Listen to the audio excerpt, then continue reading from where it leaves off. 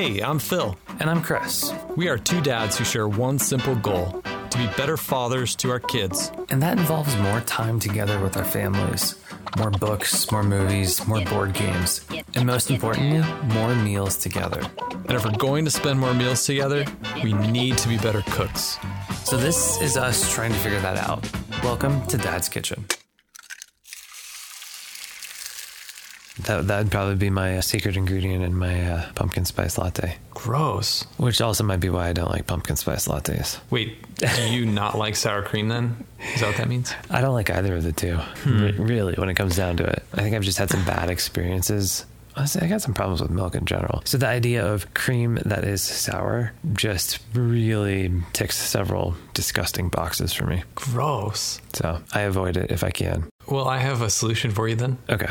The next time you're making tacos, nix the sour cream and use Greek yogurt. Life-changing. It's healthier. It honestly tastes better. And I don't think your kids will notice the difference. I do love Greek yogurt, but as far as tacos go, I think I'm a little bit more on like the street taco side. Honestly, I'd be happy with just like a tortilla and meat. If you want, you could throw a little something on there. Cotija cheese for me. Yeah. No, that's great. Or just like a little bit of cabbage. Or I do really love pickled onions. That's pretty fantastic. I think pickled onions, that would be my favorite, especially with cochinita pibil. That or an al pastor. Do you guys have Moe's out there? I don't think so. It doesn't sound familiar. It's in line with the Chipotle and the Qdoba type. Yeah. Build your own burrito type place. But they have one of their toppings, what I thought was cotija cheese. And I've always been a big fan of cotija cheese on a taco. And so I get to the end of the line and I point to the cheese and I say, I'll have some of that cotija. And the guy was like, the what? Oh, just some of that cotija cheese. And there's like this splash guard. So he can't really see totally what I'm pointing at. And he like looks down at the cheese and he's like, do you mean the queso fresca? And I was like, yeah, no, it's cotija. And he's like, I've never heard of that, but that's queso fresca. And I found myself arguing with him, like such a stupid argument. And then I Googled it later and found out he was absolutely right. They do carry queso fresca there at Moe's. Yeah. And not cotija cheese. Yeah, they're pretty similar, but man, if you're out there listening to this show, whomever you are, I am so sorry that I argued with you. Because you were right and I was wrong. Well, we all need some redemption, Phil. Yeah. Cotija, queso fresca. Let's call the whole thing off. I thought you were going to go somewhere totally different with that. Like it wasn't going to be cheese. There's a little taco place in Cherry Creek area. And I had never heard of this ingredient before. And I don't even know exactly how to pronounce it. But I ended up getting some tacos with this ingredient. I think it's something close to, and I know I'm going to absolutely slaughter it, but something close to wheat lechole. I don't know if you've heard of it. No. Anyway, got the tacos. Oh, it's corn smut. Yeah, it's basically like corn mold. It's so gross. It was just terrible. Wheat lecoche. Okay. It's a fungus. Yeah, which I also have issues with on principle. Gross. If it has spores, I do not want to eat it. So the corn smut tacos, Phil, should eventually make their way to our, upcoming Taco Tuesday episode that we'll definitely have at some point in time. Definitely at some point. If we can ever get our act together. Yeah, that's the thing. It may seem like we have our act together, but we really don't. Phil, I would love to talk to the person that thinks that we do. Right. But anyway, continue.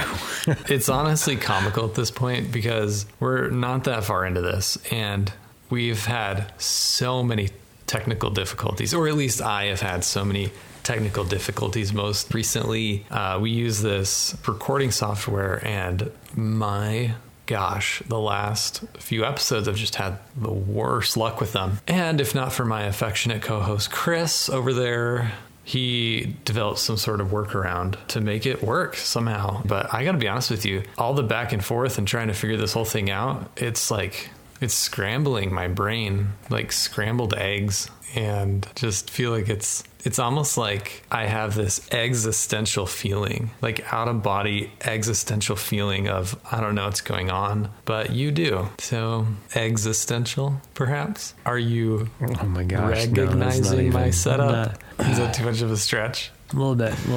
If I'm, picking up what you're laying down there, it seems like maybe quite possibly you are leading us towards some sort of beef related episode. Well, only if you hamburgers are going to. We're going to talk about hamburgers. You can put an egg on top of a hamburger and it's great. You can. There are a lot of things that eggs can go on, and they're absolutely fantastic. But if I do remember correctly, scrambled eggs is what we're going to talk about today. Let's talk about some scrambled eggs, Chris. I kind of personally love the subject. Phil, do you have a specific way that you enjoy your scrambled eggs? I do. I don't always make them the same way because I love a good adventure. I don't love scrambled eggs at a restaurant. I'm not really sure why. I think if I'm going to have eggs, I prefer to make them. And there's a lot of great ways to make them. Personally, I mean, if I'm just kind of on the fly and I'm not really thinking about it, I'll usually just whip up some eggs with a little bit of milk or half and half and then scramble them. Salt and pepper on top, super easy. But if I'm feeling a little more adventurous, I will often sprinkle some sort of green herb on them, like maybe dill, cilantro. Oh my gosh.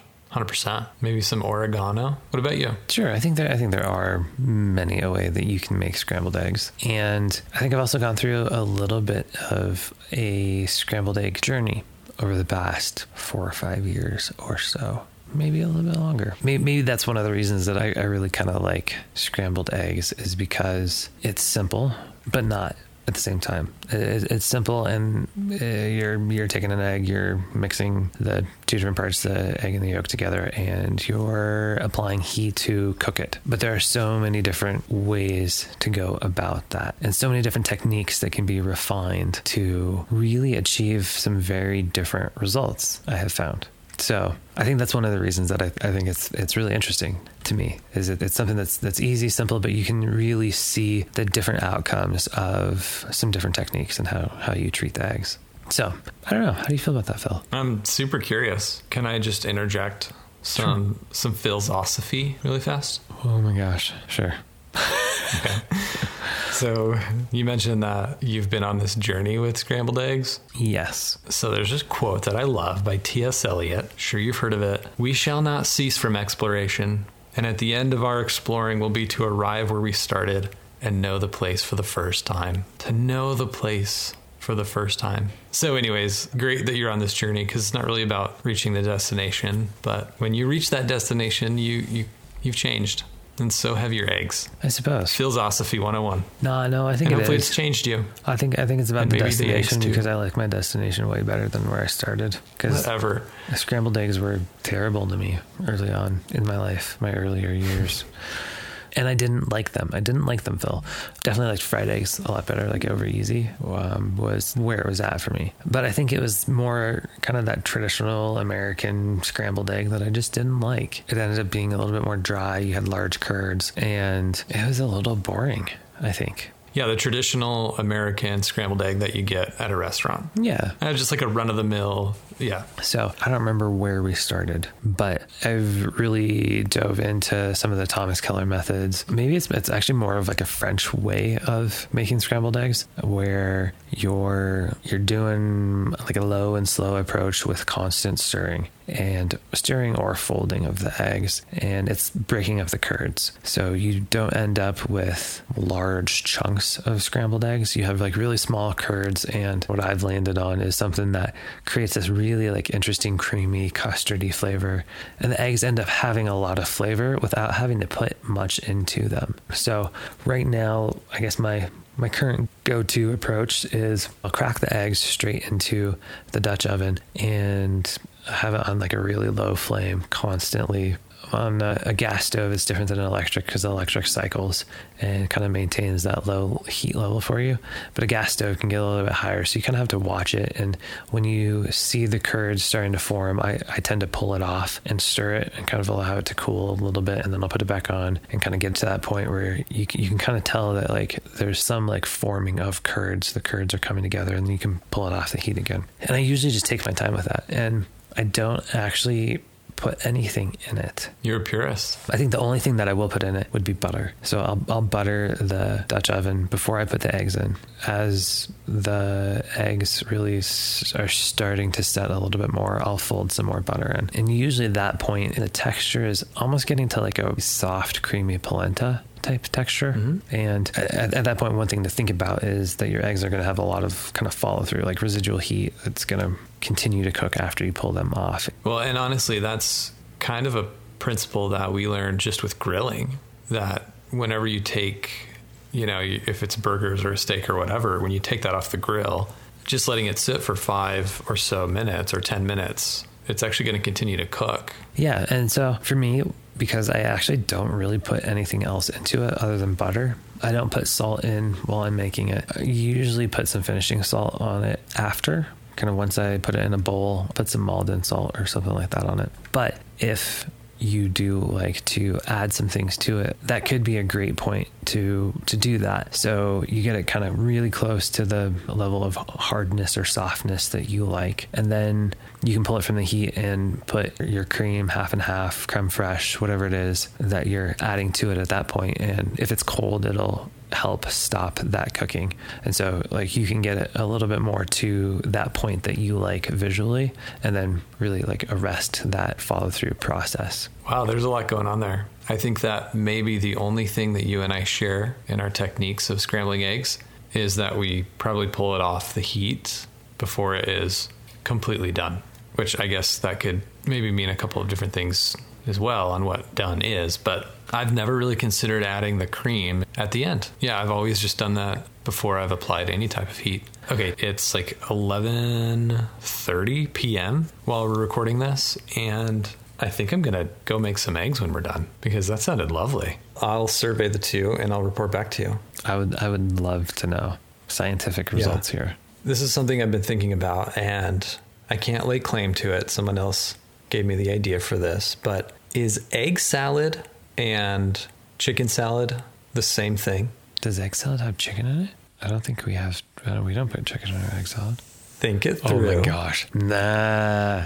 I mean, I'm not even responding. Oh boy. I just feel like you've been ignoring my dad jokes all night long. Somebody's got to bring the puns, Phil. Somebody's got to bring them. Tonight's not my night. So I know my approach to scrambled eggs isn't like crazy colorful and exciting, but maybe that's kind of why I like scrambled eggs, is because it's something that's simple and gets a process that you can refine. Oh, I would definitely say they're exciting. Okay, when you come out to make homemade pasta and probably have tacos while we record an episode on tacos. Breakfast tacos. I'll make you some scrambled eggs and I'll see what you think. Okay. I still think that without anything in them, like they have the potential to be just so incredibly rich and creamy. And it's interesting as you're kind of going through the process, because it's so simple, it allows you to try different things and kind of with that repetition, see how differences in technique can actually affect the final outcome, like the final flavors. And you can play with those variations, and you can see like how a level of consistency and technique can produce specific results as well. For me, it was just like a really great dish to experiment on and have fun starting to play around. But that doesn't mean that I'm necessarily against toppings or add-on. I know you like cream in your eggs, but is there anything else that you like thrown in there? Yeah, if I were to put a topping on an egg, I would probably choose dill. Okay. Or possibly paprika if I'm feeling a little smoky, a little spicy. Okay, actually just the other day, I had some fresh thyme and rosemary that I'd brought in from the garden, and it was nearing its expiration. So I just like very delicately dropped in some thyme leaves right on it and then chopped up some rosemary. It was amazing. I went a little heavy on the thyme. All of those sound good. I can't think of the last thing that I actually put in eggs. So I'm a little bit at a loss. Listen, this week I'll make some eggs, probably tonight or tomorrow morning. I'll make some eggs exactly the way you've described. And then you make them the way you normally do, but then top it with some dill. So Phil, life-changing egg topping, tarragon. Have you had eggs with tarragon? I love tarragon. Yeah, I've got a pretty good story. When Ashley and I were dating, she made me this great dinner in her dorm room. I mean, you remember college dorm rooms. There's not even a kitchen nearby. And it's like she figured out a way to make this great, elaborate, beautiful dinner in the dorm room. And so before I came over, she called me kind of in a panic at the store saying, "Hey, Phil, this recipe that I'm making calls for tarragon and I don't know where it is in the store. I'm in Whole Foods. I can't find it. What do I do?" And I said, "Well, have you asked anyone? And when you do ask, make sure that you pronounce it the right way, because it's not actually pronounced tarragon. It's pronounced Taraween because it's French." And so I'm such a jerk, man. So she like walks over to this guy and I hear kind of muffled. She lowers the phone, but I can hear her talking to him. She's like, "Hey, where do you guys keep your Taraween?" And he's like, "The what? The here, let me just show you a picture." And she like shows him a picture on their phone. He's like, "Do you mean tarragon?" My poor wife. God bless her. That reminds me of your quacking. Oh, yeah. How long did that go on? The quacking went on for, I want to say, nearly a year. That's about what I remember. So every time she said what? Quiet. Every time she said the word quiet, I would quack. So yeah, I did a little experiment with my wife before she was my wife, and somehow she still became my wife. She's a good person, and I'm not. I mean, after the Whole Foods incident, I don't know if I would have stayed with you, Phil. Sorry. Good stuff. Hey, we want to hear your stories. If you ever played some pranks on your loved ones, how'd you do it? Hit us up, man. Jump over to Instagram, smash that like button, and tell us your stories at Dad's Kitchen Co. Yeah, so definitely be sharing any meals that you make this week as well, whether they're scrambled eggs or some other form of breakfast for dinner, whatever you're doing in the kitchen with your family. So, and don't forget the Taraween. Quiet, Phil. Quack.